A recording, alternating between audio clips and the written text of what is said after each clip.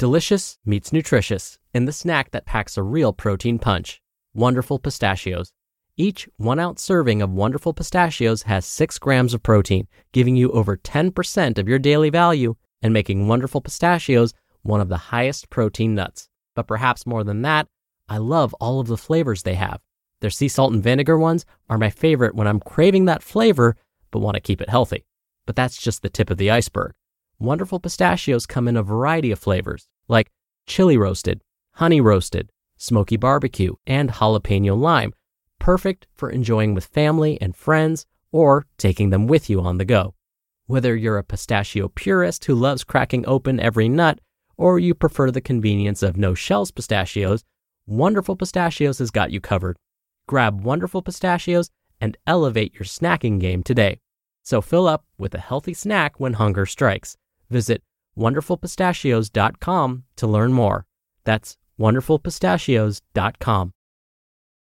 This is Optimal Health Daily, episode 2155. Confessions of a Pilates Body by Rachel Trotta of racheltrotta.com. And I'm Dr. Neil, your host, reading to you every single day of the week, including weekends and holidays. Now we're going to jump right into today's post, so let's go ahead and get to it as we optimize your life. Confessions of a Pilates Body by Rachel Trotta of racheltrotta.com. It's not Pilates, it's weights. Today, I want to address a misconception that I hear all the time as a personal trainer, especially when I make my in-home exercise equipment shopping list for new clients. I send the list to my client via email, and I often receive a variant of this confused reply when it comes to the 2 25-pound kettlebells I want them to purchase. You meant 1 kettlebell, right? Not 2? That was a typo, right? Those aren't supposed to be 25 pounds, are they? Often my new clients are skeptical that they are even going to be able to lift these weights at all. Spoiler alert, they definitely can. But their uncertainty is often tinged with a deeper fear, which some clients express to me right away, while some wait until several months of training to blurt out. It sounds something like this. I don't want to get big. I just want to lift lower weights for higher reps so that I'll just tone the muscle. I want a Pilates body, like you. They're afraid of the weights that I'm using with them, worried that they are moving away from, instead of toward, their goals, that they're going to get bigger and not be able to zip up their jeans. While I respect my clients' aesthetic ideals, there are 2 major problems with this line of thinking.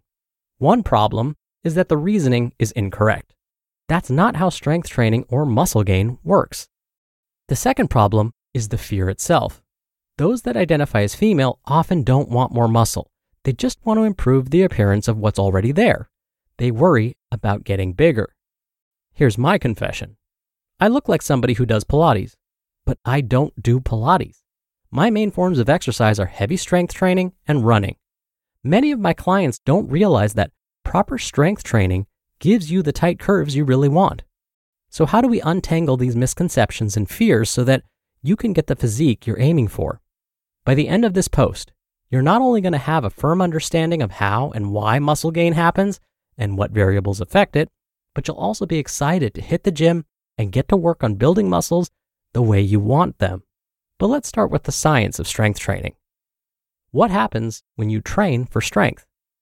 I'm going to spare you a lot of jargon and cut to the chase. Study after study after study has shown that high weights at low repetitions and low weights at high repetitions have an essentially equal effect on muscle change, all other things being equal. As long as you're working to fatigue, or what some call muscle failure, using a proper strength and conditioning program and doing it at least a few times a week, you're getting stronger and putting on muscle. Whether you squat 150 pounds for just a few repetitions, or find yourself fighting through the agony of a 90-minute yoga class when the instructor is clearly using the chair pose as a filler, you're probably going to gain the same amount of muscle in your quads, all other things being equal. I hope you noticed the phrase I was using towards the end of both paragraphs, because it's incredibly important. All other things being equal. This is the key phrase, because there are 3 other major variables that impact muscle gain, besides the weight that you use. 1. Intensity. When you are working on your strength and body composition goals, meaning you're looking more defined with less body fat, you are not making real headway unless you are really fighting to get through the end of each set, or yoga class, or Pilates pose, or run, whatever it is. In other words, what you are doing needs to be hard several times a week. An easy way to remember to work hard is that the American Heart Association defines vigorous exercise this way. Quote, "You'll probably get warm and begin to sweat. You won't be able to talk much without getting out of breath." End quote. Lifting a few light weights for a few sets of 12 on a couple of exercises is probably not going to get you to that point, and you need to challenge yourself more to see any change in your physique. 2. Nutrition. How we eat has a significant effect on how much muscle and fat we gain. If you squat heavy, but eat at caloric maintenance, meaning you're consuming roughly what you burn every day on average, or if you're consuming less than that, you're just going to keep looking and feeling better in your clothes all the time as your body prioritizes muscle and sheds a little fat. The net result is that you will be leaner and stronger and look better, even if you're not lighter on the scale. But if you tend to treat yourself after your weekly 90-minute yoga class because #balance and #brunch, you may find that you put on more size than you were counting on. You'll find that clothes are harder to fit into and probably won't see much muscle definition. Of course, it's often not quite this straightforward. Nutrition can be difficult to manage, but getting the right balance is a key ingredient in achieving the physique you want. And 3, volume. The third major variable is volume. In this case, volume doesn't refer to how loud the music is at your gym. It's how many times per week you're getting a particular exercise into your schedule. For example, if you're working on stronger, more defined legs, then squats once a week won't be as effective as squats in some form 3 times a week. With my coaching clients, whether in person or remote, I vary exercises throughout the week so that you're still working the same muscle groups, but without driving one particular exercise into the ground. It also matters how many sets of an exercise you perform. Without getting too specific, it's safe to say that 2 sets of 12 once per week is not as effective as 4 sets of 8 3 times per week, regardless of the weight you're using. When you match up the perfect combination for you of vigorous intensity, proper nutrition, and sufficient volume for several months, you are guaranteed to see a difference in your body. It could even happen within weeks if you unlock that combination quickly and stay consistent. Personalization is really helpful here. Ultimately, the great part is that these variables are adjustable for your specific goals. If you want to get bigger, I have slender clients like dancers who want to put on muscle. The answer is to raise your intensity and volume and eat more, especially protein and carbohydrates. If you want to get leaner, the answer is to raise your intensity and volume without eating more, and maybe even eat less, but not too much less, or you risk overtraining and under-recovering, which will set you back. In fact, you can play with these variables over time. For many of my bridal clients, we start by eating more while we increase exercise intensity and volume. Yes, you heard that right. More.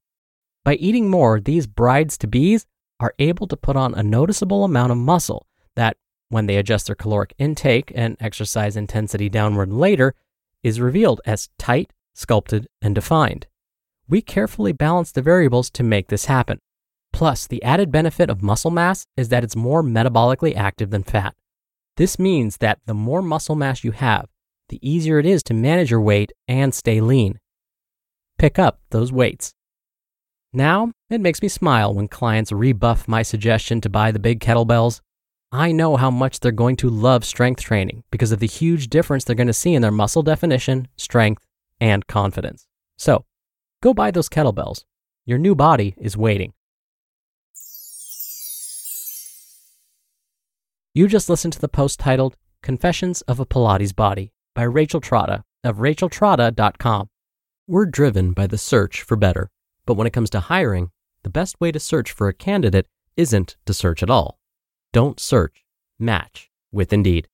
Indeed is your matching and hiring platform with over 350 million global monthly visitors and a matching engine that helps you find quality candidates fast. Ditch the busy work. Use Indeed for scheduling, screening, and messaging. 93% of employers agree Indeed delivers the highest quality matches compared to other job sites. One of the things I love about Indeed is that it filters out incompatible applicants. So when you're hiring, the process is much faster, and you only have to consider applicants that are already likely to be a great fit. And listeners of this show will get a $75 sponsored job credit to get your jobs more visibility at Indeed.com/health. Just go to Indeed.com/health right now and support our show by saying you heard about Indeed on this podcast. Indeed.com/health. Terms and conditions apply. Need to hire? You need Indeed. Dr. Neil here for my commentary. At the beginning of today's post, Rachel talked about some of her clients saying something like, I don't want to get big. I want a fill-in-the-blank ideal body type here. I want a Pilates body, a yogi's body, a swimmer's body, a surfer's body. You name it, we've heard it. Now, I've ranted and raved about this before, so if you heard this already, bear with me here. The biggest problem is that first sentence, I don't want to get big. The problem with this statement is that it actually takes a lot of work to get big. Just as Rachel described, it's not so easy. Let's put it this way. Imagine walking up to someone, like today's author, Rachel, and saying, Gosh, I wish I looked like you. I'm sure it didn't take you much time to look like that though, right? You must only work out, once or twice per week? How insulting would that be? Let's try a different mental exercise. If it were so easy to get big and muscular, wouldn't we see hundreds of people every day walking around looking like bodybuilders? Just think about those you see at the gym. Shouldn't they all be so muscular by now, they shouldn't be able to walk through the door? Our physiology just doesn't work like that. So as Rachel said, as you make progress, don't be afraid to pick up those weights. Yes, even heavier ones. Change up the intensity, change up the volume. But please, don't change the weight, intensity, and volume all at once. Pick just one of those things to change and start there. So if you're going to lift heavier weights, don't amp up the intensity and volume. Oh, and drop the fear that you're going to get too big. Just focus on getting the work done. All right, that'll do it for another edition of Optimal Health Daily. Thank you so much for being here. I hope you have a great rest of your day. And be sure to tune in again tomorrow for the usual Friday Q&A and where your optimal life awaits.